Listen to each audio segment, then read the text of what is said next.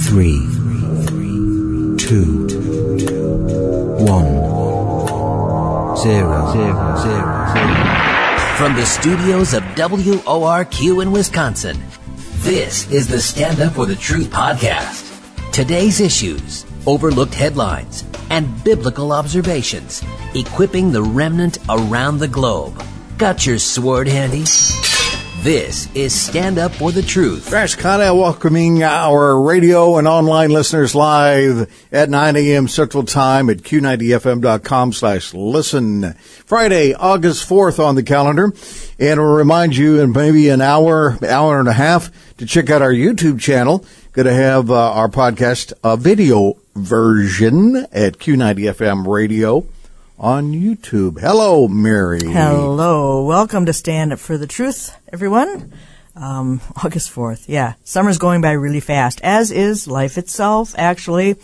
The culture is winding down, but things are speeding up, so I'm not sure I can reconcile that. But when I was a kid, things seemed to drag forever and ever, and now it's Friday again already, so... Anyway, my guest today is Pete Garcia, and before I introduce him, I want to read our daily scripture, and then we can seek the Lord together before we dive in. The passage I have today is Isaiah 26:19-21, and these are some of my favorite verses. Isaiah 26:19-21. Your dead shall live. Together with my dead body they shall arise. Awake and sing, you who dwell in the dust, for your dew is like the dew of herbs, and the earth shall cast out the dead. Come, my people, enter your chambers and shut your doors behind you. Hide yourself, as it were, for a little moment, until the indignation is past. For behold, the Lord comes out of his place to punish the inhabitants of the earth for their iniquity. The earth will also disclose her blood, and will no more cover her slain. Lord, we know that you are a God who keeps his promises. Lord, and your word is settled in heaven. It is firmly fixed. For now, it is a lamp to our feet. It lights our way, and we thank you that it does, and you keep our feet from stumbling. Help us to see your truth more clearly, even as the world gets darker, and cause our light to shine ever brighter until that day. We lift up our guest, Pete, and his ministry, his family, and all he sets his hand to in his labors for the kingdom. Thank you for his testimony, and protect him. Cause him to even be more fruitful until you call him home. In Jesus' name. Well, today, Pete Garcia. Pete is a retired military combat veteran and aviator, a writer, a researcher, speaker, teacher of Bible prophecy and apologetics. He has a BA in international relations and is a graduate of the U.S. Army's prestigious Command and General Staff College. He was called by the Lord to start writing at the age of 33 and wrote for Jack Kinsella's Omega Letter from 2011 to 2018. And he has branched out. He has a great website under the banner of rev310.net. To date, he has written over 600 articles that are carried on numerous websites and platforms. And he has contributed written chapters to Terry James published books, and that would include Discerners, Lawless, and Trajectory. And he co-wrote 2 nonfiction books, The Disappearing and The New World Order, and 3 of his own Christian fiction novels. That's rev310.net, which says, because thou hast kept the word of my patience, I will also keep thee from the hour of temptation, which shall come upon the whole world to try them that dwell upon the earth. Pete, thank you for your service, and welcome to Stand Up for the Truth today. Well, thanks for having me. It's a pleasure to be here. We're so glad you're here today. Such times we're living in. You have several articles. I mean, it's a great website. And I noticed you have something called Monday Night Live. Tell us a little bit about that. Monday Night Live was kind of born out of this desire to connect to different audiences. You know, there's a lot of folks that are busy. They don't have time to read the articles, and some of my articles can be kind of lengthy. So Monday Night Live was this way to connect with the audience for those who want to just listen, if they're driving or they're cooking or other ways. And so really it's a conversation that I have with the folks that join us every week, and it's a good way to connect. And I also do a Thursday night Discord Zoom chat, so we get together on Discord, and this way it's not just one directional like on YouTube where I'm just talking and they're listening, or they might be interacting in the chat room. But the Discord Thursday is like I see them, they see me, we can interact that way. So it's just a way to connect, a new way to connect with the audience. Yeah, and so people, there's a link on your site. People can jump into Discord. How does that work?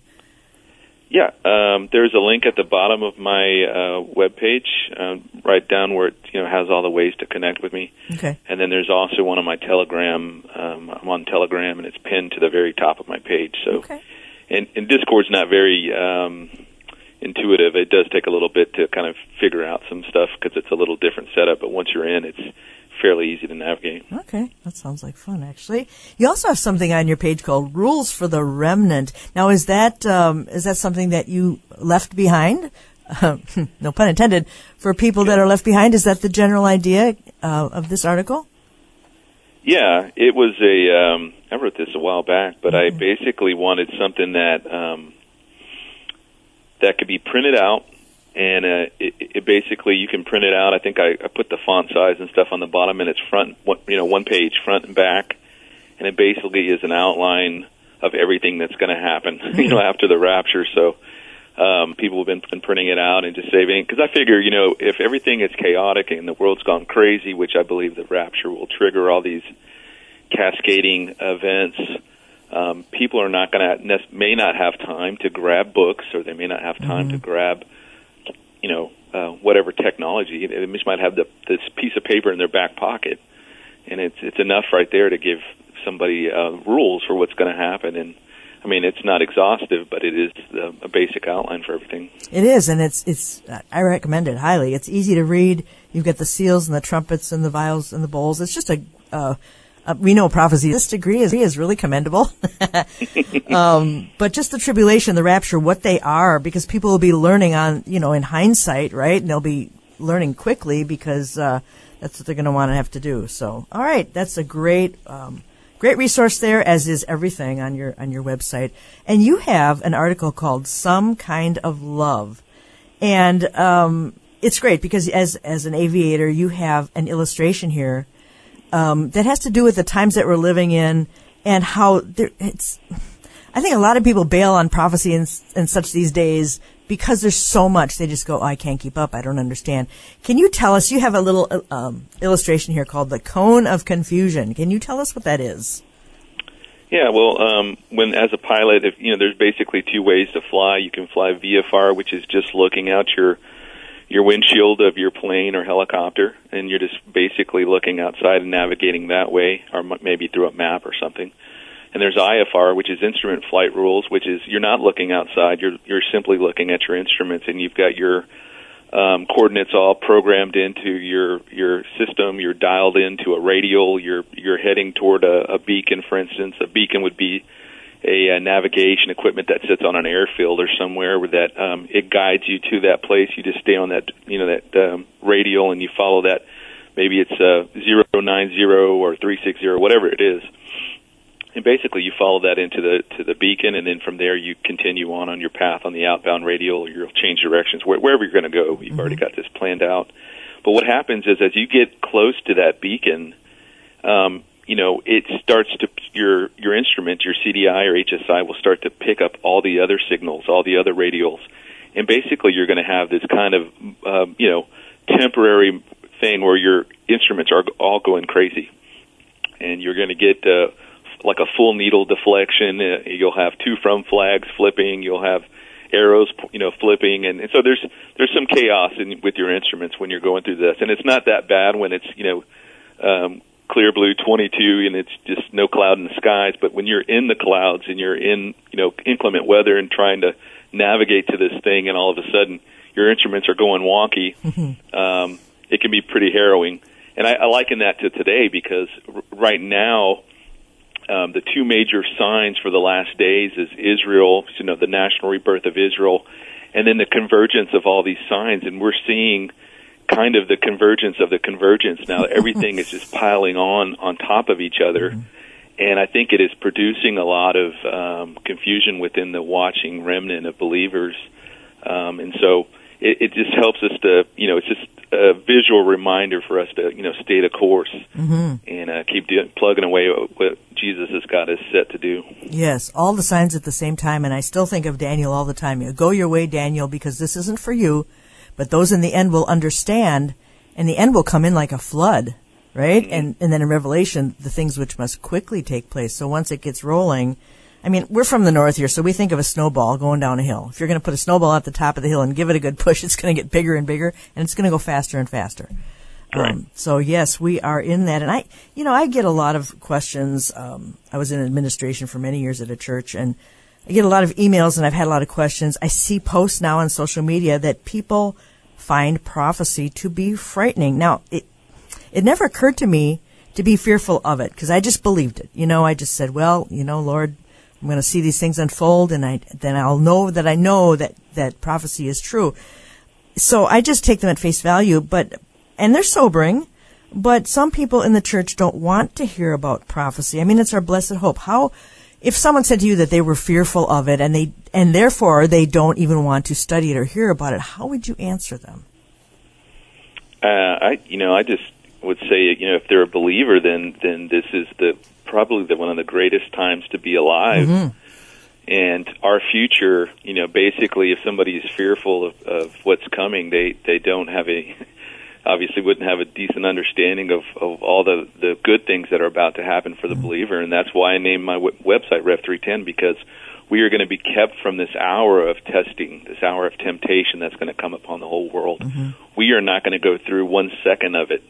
And so, yes, things are going to be bad leading up to that moment where we're delivered. And Jesus, like in the last days, in all of the signs that he mentions in his Olivet Discourse, he mentioned that to birth pains. So, I liken us to where we are now to probably in like the Braxton Hicks part of the pregnancy where we're starting to see these things, and we're starting to see a lot of the globalism that's trying to draw the world together through all these different crises, whether they're real or perceived or contrived crises. These are things that they're using to usher in digital currency, to usher in a digital ID, to usher in some type of regional governments and all these other things. And that's going to basically strip away, their intent is to strip away national sovereignty from everybody so that we're all under one system. Mm-hmm. And so I think for the believer, this is the most exciting time to be alive. The only other time I could think of that would be as equally as exciting is when Christ was here the first time, right. Nearly 2,000 years ago. So we're coming up on the 2,000th anniversary of his death, burial, and resurrection. So if history holds true and if biblical patterns hold true, I think that here in the near future, we have great reason to be excited because we're about to get an upgrade. Yeah. Immortal bodies, glorified bodies. We're going to be with Christ forever. And we just have, as Paul says in Corinthians, he's like, eye has not seen nor ear heard the things that God has got in store for us. In Ephesians, he writes in Ephesians 2:4-7 that God is there is so much he is waiting and longing to bless us with in the future. It's just we just really don't have any understanding of it. Even somebody like myself that's looking forward to it, even I can't understand how great that time is going to be. Yeah, amen to that. And I think people too need to just understand that. And I get where they're coming from oftentimes is they have family members that aren't saved. Maybe their spouse isn't even saved. My husband and I have been saved together, when we got married and such. So I don't have that experience, or their kids aren't saved. But I try and reinforce that God has things under control, and the church is here for a reason, right? We're not done with what we need to do. No, not at all. Yeah.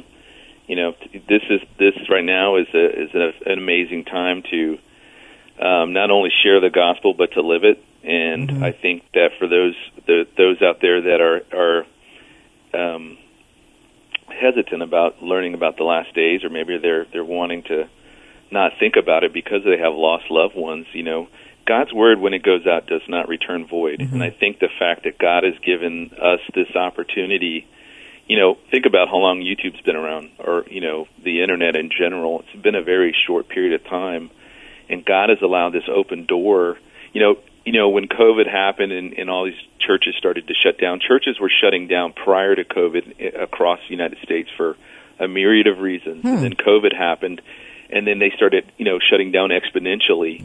And then you think about the secondary effects, ramifications of that with missions that these churches used to support. Now these churches aren't there anymore. Now these missions are starting to dry up. And during this whole time, God has opened this whole new door through YouTube, through social media, through the internet, and we're reaching people all over the world and encouraging brothers and sisters across the world, and people that are just curious from other religions and other faiths. So God has opened this door at this time, and as it says there in Revelation 3 as well, that this is a door that He's opened, no man can shut it. So and when it shuts, it's going to shut, and I think that's going to be when the rapture happens. So, but the fact that we have this open door, we're talking about it, we know that after the rapture, there's going to be a huge, an amazing harvest of souls that are going to come out of the tribulation from this. And I think that a lot of what we're doing now is laying the seeds. We're planting the seeds right now.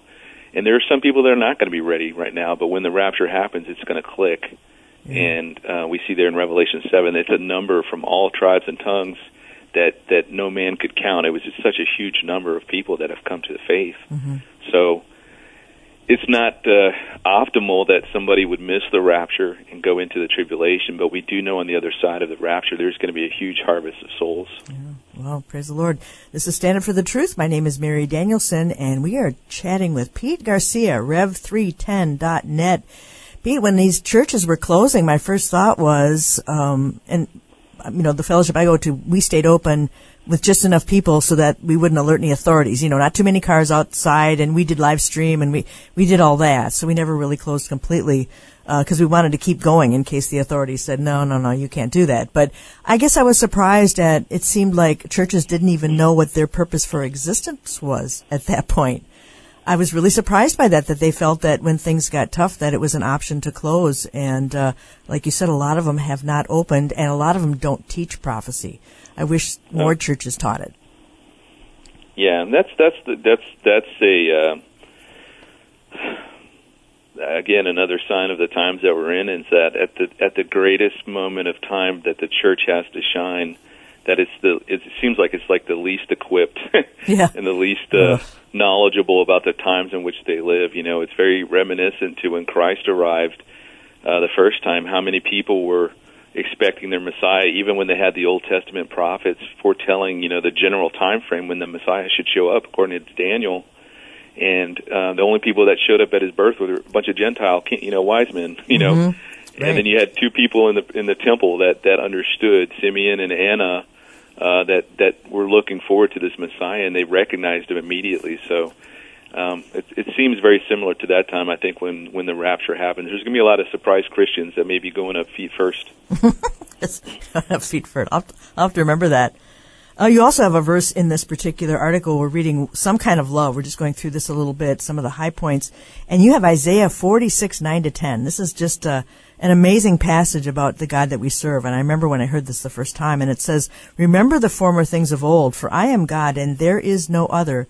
I am God, and there is none like me, declaring the end from the beginning, and from ancient times things that are not yet done, saying, my counsel shall stand, and I will do all my pleasure." Pete, they can call Muhammad a prophet until they're blue in the face, but there is no prophecy outside of Christianity, correct? That's correct, yeah. Yes. No accurate one. Yeah, no accurate, right, no true, okay. Yes, you can prophesy all you want, but it has to be 100%. It has to come true 100% in every detail in order to be, and only Christianity has that.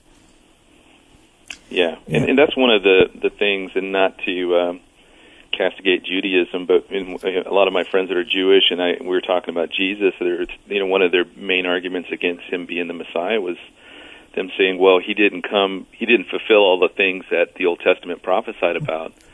And I said, well, we know for certain that Daniel 9:26 says that there was a small window of time when the Messiah could have came. And that, basically, when the scepter departs from Shiloh's feet in there in Genesis 49, I think 49:10, and then you have the passage in Daniel 9:26 that says that at the end of the 69th week, he's going to be cut off, but not for himself, right? Mm-hmm. So there was that small window of time, and then the temple was destroyed nearly 40 years later. So then that really cemented it. There was no other time for this Messiah to arrive. So it's... there are other religions that have prophecies. There's other cults. There's other pagan organizations and religions and belief systems that have tried to prophesize, but only our God is the one that has seen the end from the beginning. So He knows exactly how everything is going to play out, and He's foretold. He's given us an amazing outline in Scripture. There's going to be details and finer points in there that we are not going to understand. I don't think there was many or any prophecy teachers that I'm aware of from anybody anywhere that foresaw how COVID would play out. Yeah, right. But we have an outline that gives us the kind of the mountain peaks of prophecy, right? Just as Clarence Larkin has in his chart, where the Old Testament prophets could see the mountain peaks, but they couldn't necessarily see the valleys. And even speaking to the rapture, that's why Paul in 1 Corinthians 15 calls it, this is a mystery, right? This is a mysterion. It's something that has always been there, but had not yet been revealed. And the Old Testament prophets didn't understand it. The Old Testament prophets didn't even understand the church, that God would take the Gentiles and the Jews and bring them together in Christ in one new man. And so these are mysteries that were there in type and foreshadowing in the Old Testament, but then are revealed in the New Testament. So. Yes, and in your article, you have a chart. You have reproduced a chart here by Clarence Larkin.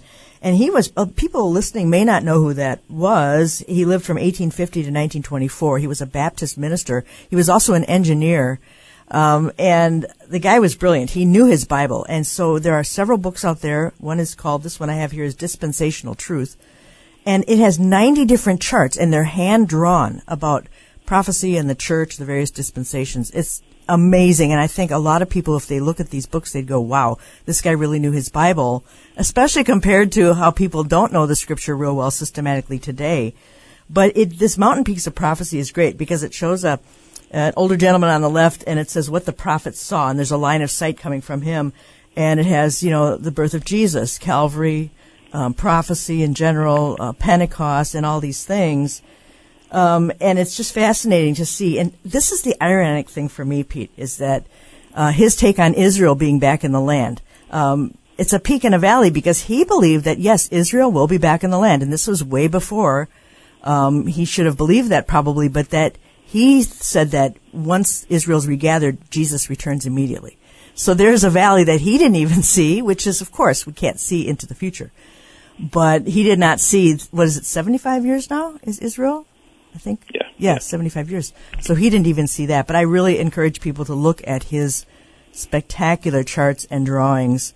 And Pete, I was reminded of this particular verse in Isaiah 61. It's sort of a famous gap or a comma. It says, the Spirit of the Lord is upon me because the Lord has anointed me to preach good tidings to the poor. He has sent me to heal the brokenhearted, to proclaim liberty to the captives, comma. Oh, and the opening of the prison to those who are bound. Okay, and then there's a comma. I'm not doing this justice at all. To proclaim liberty to the captives and the opening of the prison to those who are bound, to proclaim the acceptable year of the Lord, comma, and the day of vengeance of our God. And so to me, that's a mountain peak, and a big comma that has a lot of years in between. So I think that is one of the most fascinating verses in the Old Testament as far as a gap theory. That's my only gap theory that I believe in. So. Yeah, and that the passage there when Jesus begins his ministry after his 40 days in the wilderness, he repeats that passage in Isaiah, but then he stops at the comma. Whereas in Isaiah, it goes out through the rest of it that explains it. But Jesus stops at the comma. And here's another one that I think is fascinating. In John 1, I don't know the exact verse off the top of my head, but John the Baptist is when Jesus is beginning his ministry and he's showing up there to be baptized by John. The first time John the Baptist sees him, he says, "Behold the Lamb of God who takes away the sins of the world." And then a few verses later down, it's like the next day, Jesus shows up again, and John says, "Behold the Lamb of God." So Jesus was only going to come once to take away the sins of the world. He was only going to be crucified once.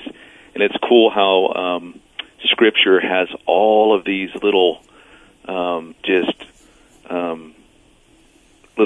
they call them, Easter eggs, all throughout Scripture, both in the Old Testament and the New Testament, foreshadowing and foretelling God's plan redemption of mankind, and even all the typology. And that's what I loved about Clarence Larkin's work. I mean, he just deep dives on so many different things, and it makes you fall in love with Scripture, because the things that you would have glossed over, he's focusing on those little things that most people don't really think twice about. Right. So that is a fascinating book. Highly recommend them to anybody. Yeah, it is very fascinating, and there's a lot of commentary in that too. I don't know how long it took him to write these, but the detail, like you said, is absolutely phenomenal. And I will linger over one particular chart for a really long time, and I won't even get to the rest of the book for years. So it's loaded. Yeah, I encourage people. You can probably get the really old ones on eBay, but they're still on Amazon, but they're paperbacks, and I don't know, it just wouldn't be the same to me without the hardcovers. But yeah, Clarence Larkin, fascinating guy. I've also, another thing that people have said to me, and we just have a few minutes in this particular segment, there aren't two comings. How can you say there's two comings, the rapture and the second coming, and they just don't see it? Is there a best way to point people to that? I mean, I know that the Jews missed in the Old Testament. Of course, there was the sin-bearing Messiah in Isaiah 53. We read that on Good Friday, despised and rejected of men. And then there's Isaiah 9:7. I mean, Isaiah is loaded. Of the increase of his government and peace, there will be no end. And it talks about the throne of David and his kingdom. And the zeal of hosts will perform this. The zeal of the Lord of hosts will perform this. But, I don't know how to describe to people, because there's an awful lot of the pre-trib is just really fallen into disfavor in these times, because I used to be able to go online and read about the pre-trib in a positive way, and now it's just really negative. Why does the church not want to have that blessed hope? What's the problem with that? Well, it's depending on the church and their hermeneutics, and some feel that if they approach Scripture allegorically, much in what we see in the Reformed community, we're in the kingdom now, and they see that as a pre-tribulation, as pie in the sky, something way down the road, and they just kind of lump that in with the second coming. But the thing about the second coming is that you have Scripture in 1 Thessalonians 4 that says the righteous are taken, and then if you go to Matthew, in Matthew 13, it says the wicked are taken first. So they can't be both the same thing. Right. And so things that are different are not the same. And I just want to jack Kinsella's little sayings, and so you have passages that are peculiarly rapture-esque because of the way they describe things, and there's a resurrection involved. There's a changing. There is the imminency and not knowing exactly when it's going to happen. And then you have the passages that refer to a second coming that are known, and the whole world's going to see this. It's going to be a slow processional, the sky rolling back and being peeled back, and the armies of heaven descending down, and Christ waging war. These are two very different things, so they can't be the same event, because on the passages that deal with the second coming, there are significant differences than there are the passages that deal with the rapture. So, I think that's just when we pay attention to what Scripture is actually saying and let it just speak and not trying to read too much into it. We just let it say what it has to say. Then that's where we start to notice these major differences between the two events. Yeah, there are charts out there if people are interested in that. These verses can only be a rapture, and these verses can only be a second coming. So if people want to take a dive into that and be critical thinkers about it, they certainly can. There's no end of resources. We have the internet, right? we can find those resources.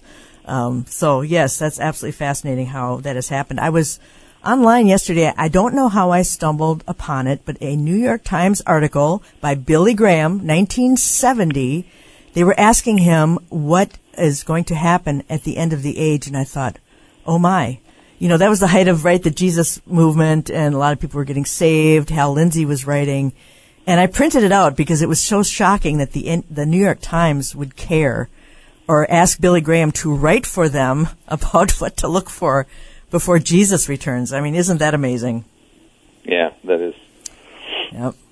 Okay, so also on your site, rev310.net, you do have the 70th week of Daniel. You have a chart. I know that it's difficult sometimes to understand that particular thing. I'd like to dive into that a little bit more when we come back.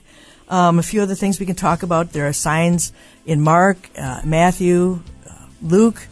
certain things people should be looking for. Birth pangs. I want to talk to you about what exactly birth pangs are, and we can certainly explore that in the second half. So, again, Mary Danielson, Stand Up for the Truth, Pete Garcia, Rev310.net. So we're going to take a break.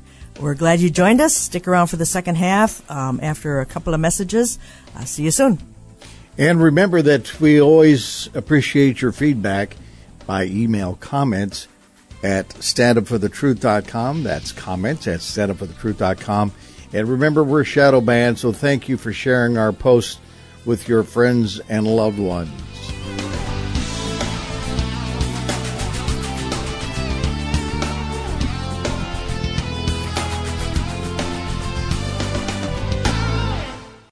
Our social media pages are shadow banned.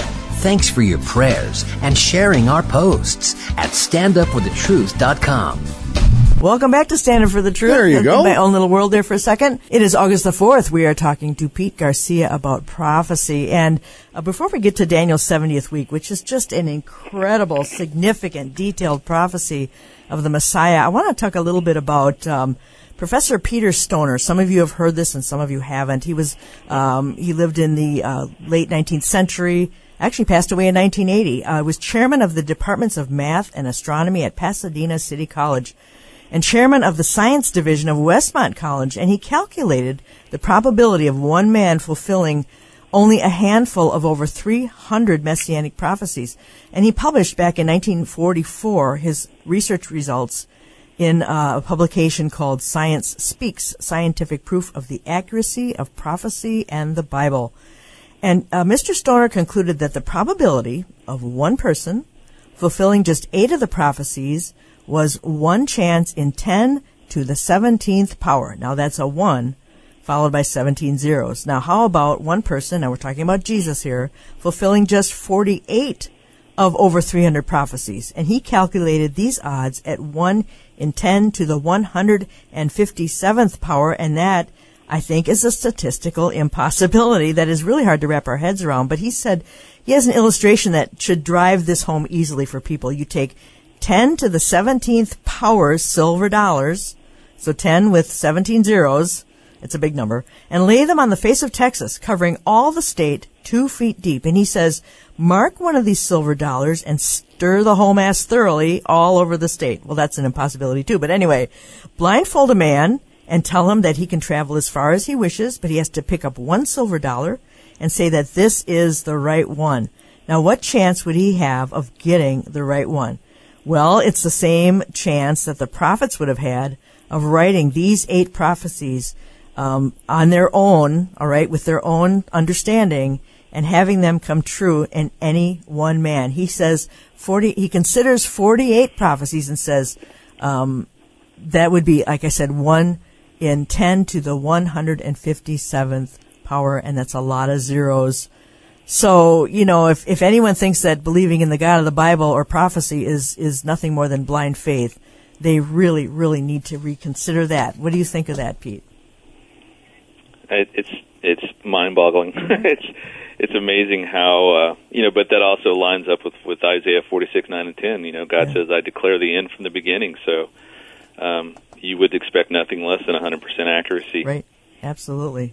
There's no shallow end in the scriptural pool, is there? No. There really isn't.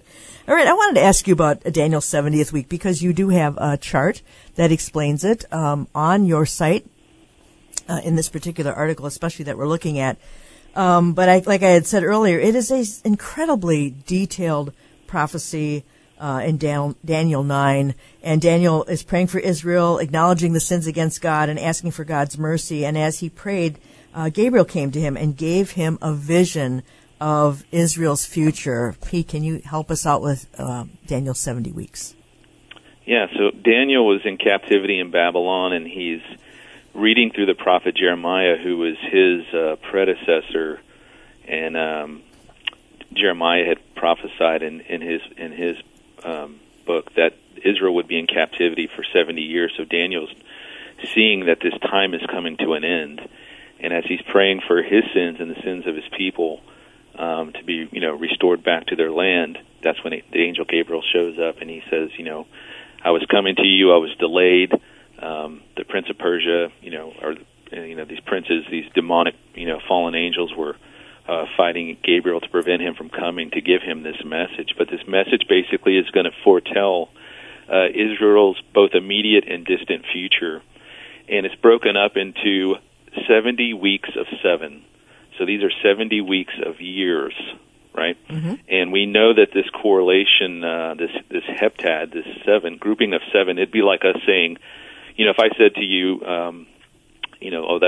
that was last decade, or I use that word decade, you understand that to be 10. So this is a grouping of 7, a heptad, and so the 490 years, he gives them a very specific. There's some very specific things that are going to mark all throughout here, and then that would give the reader some understanding of where they were on this time frame.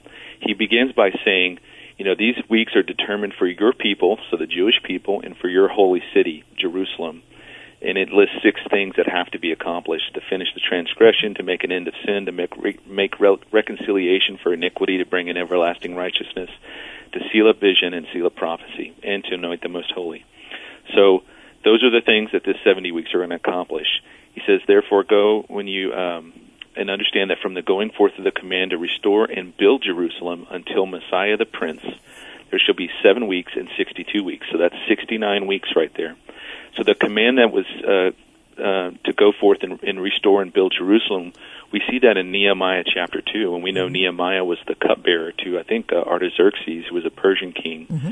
We know the Persians conquered the Babylonians, and so Nehemiah is the cupbearer. He comes in one day, and I think it's like the 20th year of the reign of Artaxerxes, and somewhere in the neighborhood of 445 BC, between 445 and like 450 BC, and he says, the king asks him, why are you so sad? Why you look so downtrodden? And Nehemiah is saying, Cyrus, the King Cyrus, who was a Persian king, had let the Jews go back earlier, decades earlier, and the Jews went back and rebuilt the temple under, Ezra and Zerubbabel and I think Joshua, and they had the temple rebuilt, but the rest of the city largely still laid in ruin. Mm. And so Artaxerxes allows Nehemiah to go back. He gives them a decree, gives them the materials they need, and he gives them this decree in his hand that he can carry with him, that wherever he goes within the Persian Empire, they were going to, if he had to get, let go through, can't be, molested on the way there. So he goes back and they begin to restore the city and the walls of Jerusalem. And so that basically kicks off the time frame, this 69 weeks of years. And then if you go down to verse 25, it says, through the rest of 25, and it says, to restore and build Jerusalem until Messiah the Prince. So 69 weeks would be marking the Messiah, the time frame of when the Messiah would be there, and that after 62 weeks, so that's the 7 weeks and the 62 weeks, this Messiah is going to be cut off, but not for himself. So at the end of the 69 weeks, Jesus the Messiah is cut off. And it says, and the people of the prince who is to come shall destroy the city and the sanctuary. So we know historically that the people who destroyed Jerusalem in 70 A.D. were the Romans under General Titus. Right. And so, the siege actually began a year or two earlier, but the actual destruction of the city happened on the 9th of Av in 70 A.D. And it says, in the end of it shall be with the flood until the end of the war, desolations are determined. So Jerusalem is destroyed, the temple is destroyed in 70 A.D. The Jews go into diaspora for the next 1,878 years until 1948 when they declared their statehood.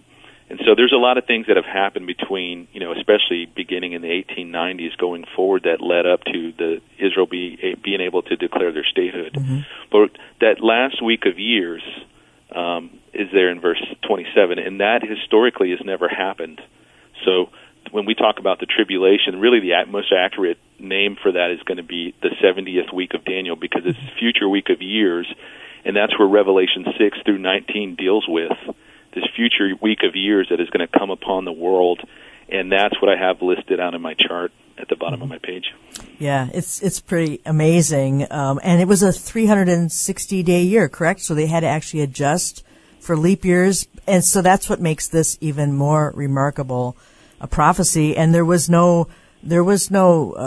crucifixion as a form of execution that didn't even exist when this was prophesied, right? And Right. it's all just really amazing. The first time I heard it, I thought, well, I need to hear this more than once, first of all, so I can comprehend it.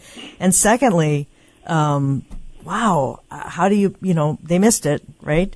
But this is the focal point of future prophecy, is that 7 years that they owe God, and it's just and so then I wonder how those who take the stance that it's not historic, the preterism and a lot of this already happened in 70 AD.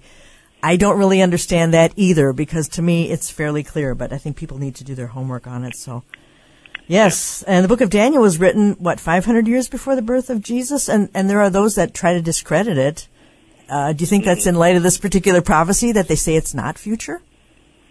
Yeah, I think so. I think that there's been huge attempts by a lot of different groups to discredit Daniel and Isaiah, right?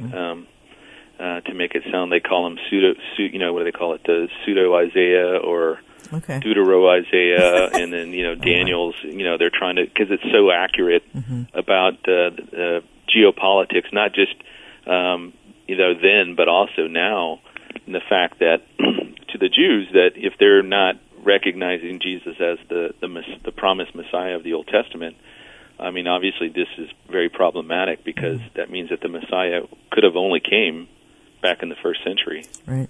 And so that presents a problem for any would-be messiahs that are stepping out on the stage today and that have tried to claim messiahship over the last 2,000 years. Mm-hmm. Yeah, and Jesus says, many will come in my name. And then he says, one will come in their own name, and him you will receive. I think that's an absolutely fascinating prophecy about the Antichrist. Yeah, no, John 5:43 is definitely that one of those telling passages that mind-boggling. But really the 70th week itself is like you said, it's 360-day years. Mm-hmm. It's 7 years broken in two parts, and it's divided right at the midpoint at the 3.5-year mark. And that is the point where where Jesus refers to as the abomination of desolation, and then he refers people back to the book of Daniel, saying it's going to be like that. But he's saying this is going to be at the very end of time. And when you backwards plan from the abomination of desolation, in order for there to be an abomination of desolation, there has to be something to be desolated, and that thing that has to be desolated is a Jewish temple. So we know that the Jewish temple has not existed since 70 A.D., and so now that this prophecy requires there to be a temple built. Well, the Palestinians are not going to build a Jewish temple, right, and the Arabs are not going to build a Jewish temple, and the Ottoman Turks aren't going to build a Jewish temple. The only people that want a Jewish temple are the Jews. Mm-hmm. And so it requires them to have control, ownership of the Temple Mount, which means they have to have ownership of Jerusalem, which means they have to have ownership of the nation of Israel, what they ended up calling it is the nation of Israel. Mm-hmm. So when you backwards plan from this, it shows you that our time is winding down. Mm-hmm. And then to the point that, now, we have this very, the air, messianic fervor is in the air right now with the arrival of these red heifers, with the 40 years that they tried to do this land for peace, and all it resulted in was intifadas. And so I think they're kind of fed up, and I think they're becoming more aggressive in their attempts to reclaim their access to the Temple Mount, and eventually that's going to result in them rebuilding the third temple. And I think that, what I put in my chart, there is some speculation in there because we don't know exactly what's going to happen between the rapture and the start of the 70th week. The rapture doesn't kick off the 70th week. It basically sets the stage for it and allows it to happen. I think it's the world's crisis that begins to set the things in motion for the 70th week to begin. Mm-hmm. And that's where I think that this is all leading to. Yeah. Well, a couple of things that really still do fascinate me is, will there be a time gap between the rapture and the beginning of Daniel's 70th week, and also the temple? Because I know the Temple Mount Institute has been working on implements, and this is in the news a lot more than people realize. And yet something I'm thinking, how in the world is this going to happen? This structure on that disputed Wow, I just can't see it. I mean, of course, that's the way prophecy works, right? We can't see into the future. But do you think there will be just some kind of war there that will just open the door for them to be? And I know I'm asking you to speculate, but what do you think will allow that to give way, that point to happen where they can rebuild that temple? Well, if when the rapture happens, we know that that's going to trigger a bunch of geopolitical chaos in the world. I think it would probably collapse the United States, which will then trigger a collapse amongst the Western nations that are, beholden to a lot of American interest and maybe have American debt and ties with our American economy and so forth. Which is why you have other nations like this BRICS coalition trying to separate and divorce themselves from anything American, because I think they see that we're coming to our end, just economically speaking. But with regards to the Al-Aqsa Mosque and the Dome of the Rock that's currently on the Temple Mount, we know that there's a war that's in the future that hasn't happened. It's called the Battle of Gog and Magog. And in that war, there's a huge coalition that comes against Israel and tries to take control of Israel and her wealth and destroy her. And that's going to be what experts believe to be Russia, Turkey, Iran, Sudan, and Libya. And right now, all of these countries are starting to come together in the same orbit, geopolitically speaking. But God comes and destroys these armies. And in that process, there's a massive earthquake. I mean, a huge earthquake, it says there in the end, that hits that whole area. And I think that during that earthquake is when those two buildings are destroyed and they're leveled. And at that point, Islam as a force to be reckoned with in the world in terms of a world religion, it's going to largely be neutralized. I mean, there's going to be most of this army that's coming against Israel will be Islamic, and you're going to see huge. I mean, it's going to wipe out a significant number of military-aged males in this time. So, I don't think there's going to be any pushback as these two current buildings on the Temple Mount are destroyed. I think that's going to clear the way for the Jews to rebuild their temple there on top of the Temple Mount, and there's not going to be any pushback against that. And this covenant that's confirmed there in Daniel 9:27 for the 70th week, it may involve the Jews rebuilding their temple. So that's something we don't know specifically, but it seems like it leads to that. Well, that's a great perspective too on that too, because if 5/6 of that Russian coalition army is wiped out, that would be the end of radical Islam, I'm thinking. And so that would make perfect sense that they would be allowed to rebuild that temple. I don't expect to be here to see that, but I don't know, and I just am fascinated watching this come along. And to get back a little bit on some of the other prophecies, because it's not just Daniel 9:27, of course. That is just such an amazing prophecy, like I said. But we also have, can a nation be born in a day? That's a phenomenal one, just that one, because of Israel becoming a nation in one day. Far into the future, of course, Isaiah did not see that. But then the other one about restoring a pure language, that's fascinating too, because I think it was Eliezer Ben Yehuda, one of the Zionists who worked to restore Hebrew. Is that who I'm thinking of there? Yeah, sounds familiar. Yeah, and I think he had the first child in modern Israel to speak fluent Hebrew. So that's another incredible prophecy. That's from the prophet Zephaniah. Okay. For then I will restore to the people a pure language that they all may call on the name of the Lord to serve him with one accord. Which is fascinating for you and I, because Hebrew has always been, I've had a struggle trying to learn it, especially trying to read it. Yeah, right. And right. You and I will be fluent in it one day. That's pretty cool. Yeah, well, that is very cool. And I've tried to learn it, and not much sticks in my head because you're reading from a different direction as well. So I don't know. I don't know if I have the genes to do that. Switch gears a little bit in our last segment. I want to talk about birth pangs because, people say, well, it's climate change or whatever. I think the term gets obscured in the church because people tend to think that all the struggles we're looking at and the weather and all that are probably man-made. But God gets the glory for what he sends on the earth, right? And so we've had, we see in Mark especially, there's wars and rumors, nation against nation, famines, earthquakes, the beginning of sorrows and that sort of thing. But look at the floods that we've had. Beijing records heaviest rainfall in 140 years. Historic storms and flooding in California this January. Record floods in Kentucky and Vermont. I think Canada is probably burnt to the ground by now, considering all the smoke we've all inhaled in the last, 3 or 4 months. It's been horrible up here. Just no summer. You don't want to go outside because we're being loaded down with smoke here. What are birth pangs, Pete? How would you describe those? Because people don't talk about them much anymore. Well, I think birth pangs speak to the, when Jesus gave his Olivet discourse there in Matthew, Mark, and Luke, and he starts, when his disciples asked him about the end of the age and what are these things going to mean, he's starting to list out, the one thing that he lists out that is very prominent is deception, and the fact that we now live in the age of information, and we also know that our great adversary Satan is the father of lies. Speaks to his influence in this age that we live in, but Jesus mentions deception 4 times. He mentions there's wars, which we've had 2 of the biggest wars in all of history, World War I and World War II in this previous century.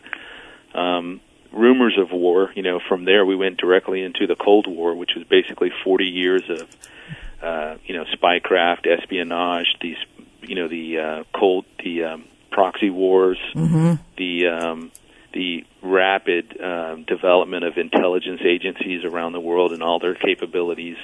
There is boundless rumors of war going on right now. I mean, we have 2 right now that are kind of on the forefront, whether, our president gets us involved with Russia via NATO in Europe, and then the other one obviously is going to be against China, for the battle over Taiwan.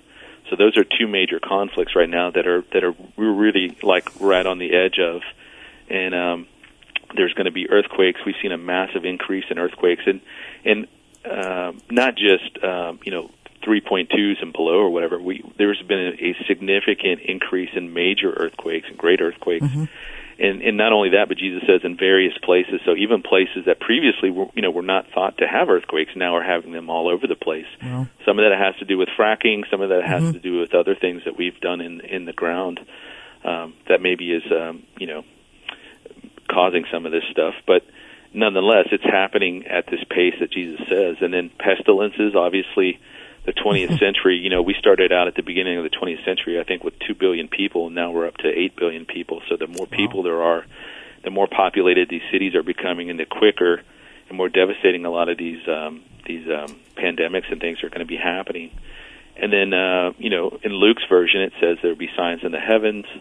There's going to be distress amongst the nations with perplexity, and the love of many is going to grow cold. And I think in the age that we live in, because we can't trust.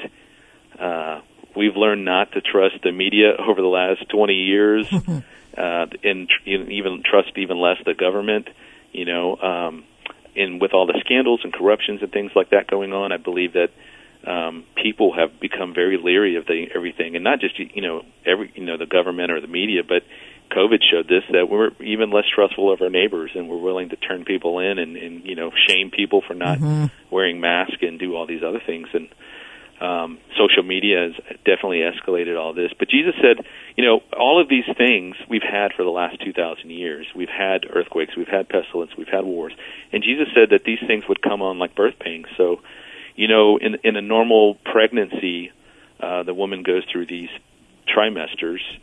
And, by the second trimester, she may start to have, toward the end of that, some Braxton Hicks, these kind of fake contractions or false contractions that are happening. But as she enters into that 3rd trimester and as she gets closer to the time of that child's birth, those birth pangs are going to start coming, and they're not going to let up until that child is born. Yeah. And they're going to keep coming faster and harder and faster and harder. And I think that's what we're seeing is we're seeing this intensification of all of these things happening all at the same time. And I believe that's where we're in those moments now. And ultimately, we know that is going to result in the birth, and the birth is the church. The church is going to be raptured up, and just as it mentions in Romans 8, that nature is right now groaning, just as we groan within ourselves, waiting to be born, these children of God in these new bodies. That basically we're going to be born immortal, and I tell my children, we're going to have Superman bodies for all intents and purposes. I bet they love that. 1 John 3, John is saying that not fully understanding how it's going to be, but we're going to be like Jesus was after his resurrection. And Jesus could appear and disappear at will. He could walk through a wall and then sit in a chair, so he could handle and manipulate physical matter, but he's not constrained by physical matter. Yeah. He can eat. I mean, he ate a number of times with his disciples afterwards. And, we're going to have very similar attributes like that. So when you read, Revelation 20 and the New Jerusalem comes down, it doesn't say it comes to the earth, it just says it comes down. Mm-hmm. And it seems like it goes around the earth like a low orbit satellite, providing light over the world. And if we can do what Jesus did in terms of those capabilities of appearing and disappearing, and we can travel at the speed of thought, us traversing back and forth between the earth and the New Jerusalem during the Kingdom Age, that's not going to be a problem for us. Wow. We're out of time, Pete. We could have probably gone on for a long time. The days of Noah, people were eating and drinking, marrying, giving in marriage. That was the normality. We're running out of normal, I think. Pete, thank you so much for being with us. Really enjoyed it very, very much. And people, please share the podcast. Next week, Jelaine Appling, Patrick Wood. So much going on. So I'd say try and keep up, but boy, that's a tall order. Therefore, my beloved brethren, be steadfast, immovable, always abounding in the work of the Lord, knowing that your labor is not in vain in the Lord. Have a great weekend.